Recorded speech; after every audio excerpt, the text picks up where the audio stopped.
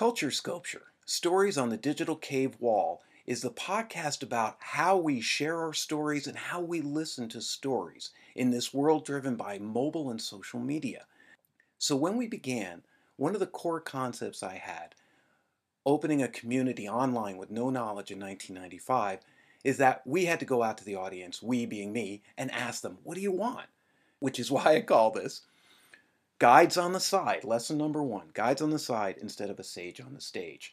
This is an old educational axiom I learned back in my master's degree, and the guides on the side simply mean stop telling people what to do, but ask them and guide them to the solutions instead of having them memorize facts, having them try to be like you, as poor teachers might do. So when I went to my community, I said, what do you guys want?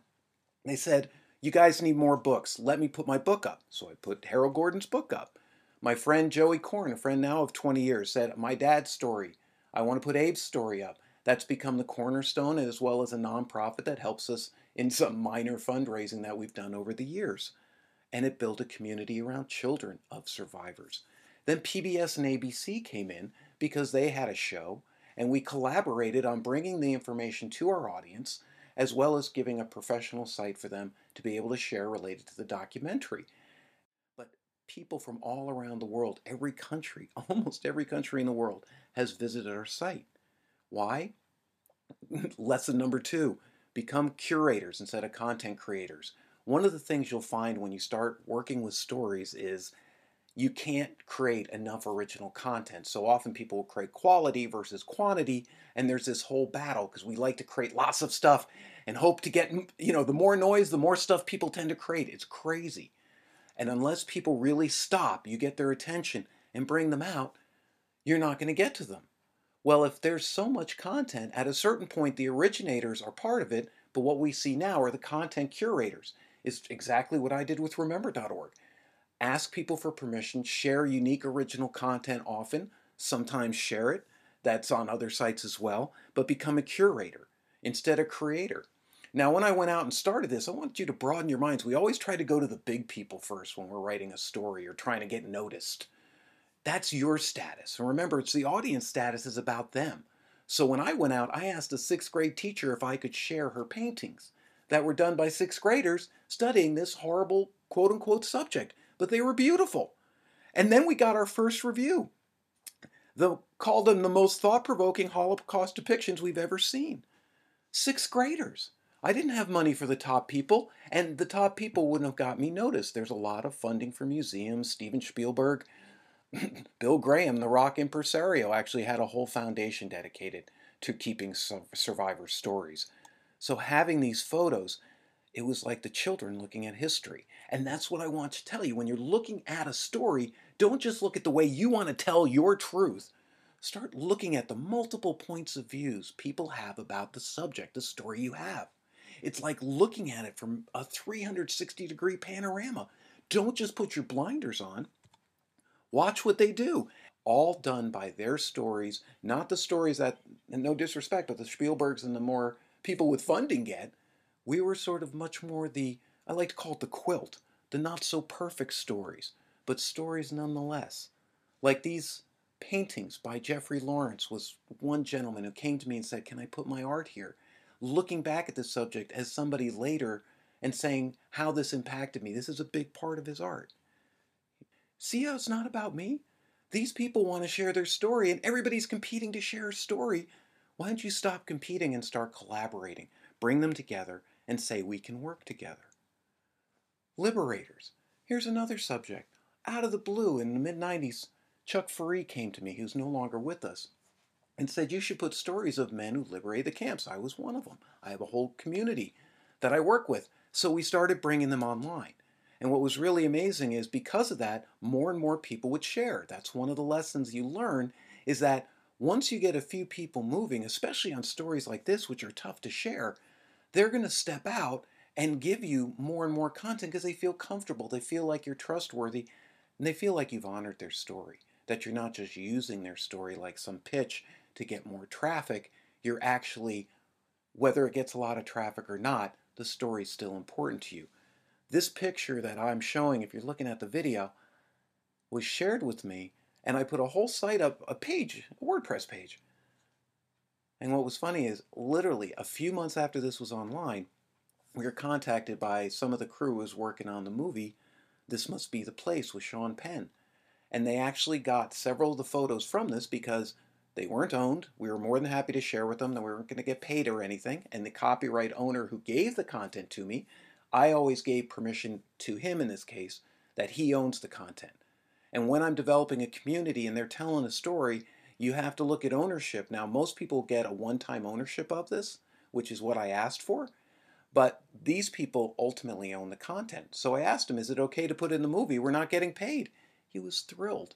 And while I think just a little picture got in there and we got a credit, how amazing is that as one person in the Midwest, US, reaching out because a few other people had reached out, sharing his father's story and photos, and though somehow even a little bit of it finding its way into a movie. Which leads us to lesson number 3. When you're building stories and you're building communities, if you're creating your own content, 5% of your stories will be big, 95% will be been there, done that, TLDR, whatever you want to call it. It's hard to get those magic 5, maybe 10%. You can work on your headlines, you can do things like BuzzFeed does, but the bottom line of it is, it's your story. So you want to make sure that the top 5% rule you remember. People will understand this as you start putting more and more people out. You think it'll be all equal. It won't. And you have to treat those contributors differently. So with Alan Jacobs, who has generated a majority of our traffic over the years, we became the distribution for him, and his amazing photography took off. And what happens is you start seeing that the really amazing content, and I call it amazing only because the audience calls it amazing. I mean, these are some old numbers with over 5,000 people linking to one of our sites, 4,000 to another, and then the rest of them we get hundreds and hundreds of links back. But the 10x principle, there's something at the top, the 5%, that's just what the story is all about to our audience. And you have to understand you're looking for that 5%. Don't assume you know it. Don't assume you know the solution to the problem. Once you listen to them, you'll start finding it because the people don't know the solution to the problem. They're just into the stories.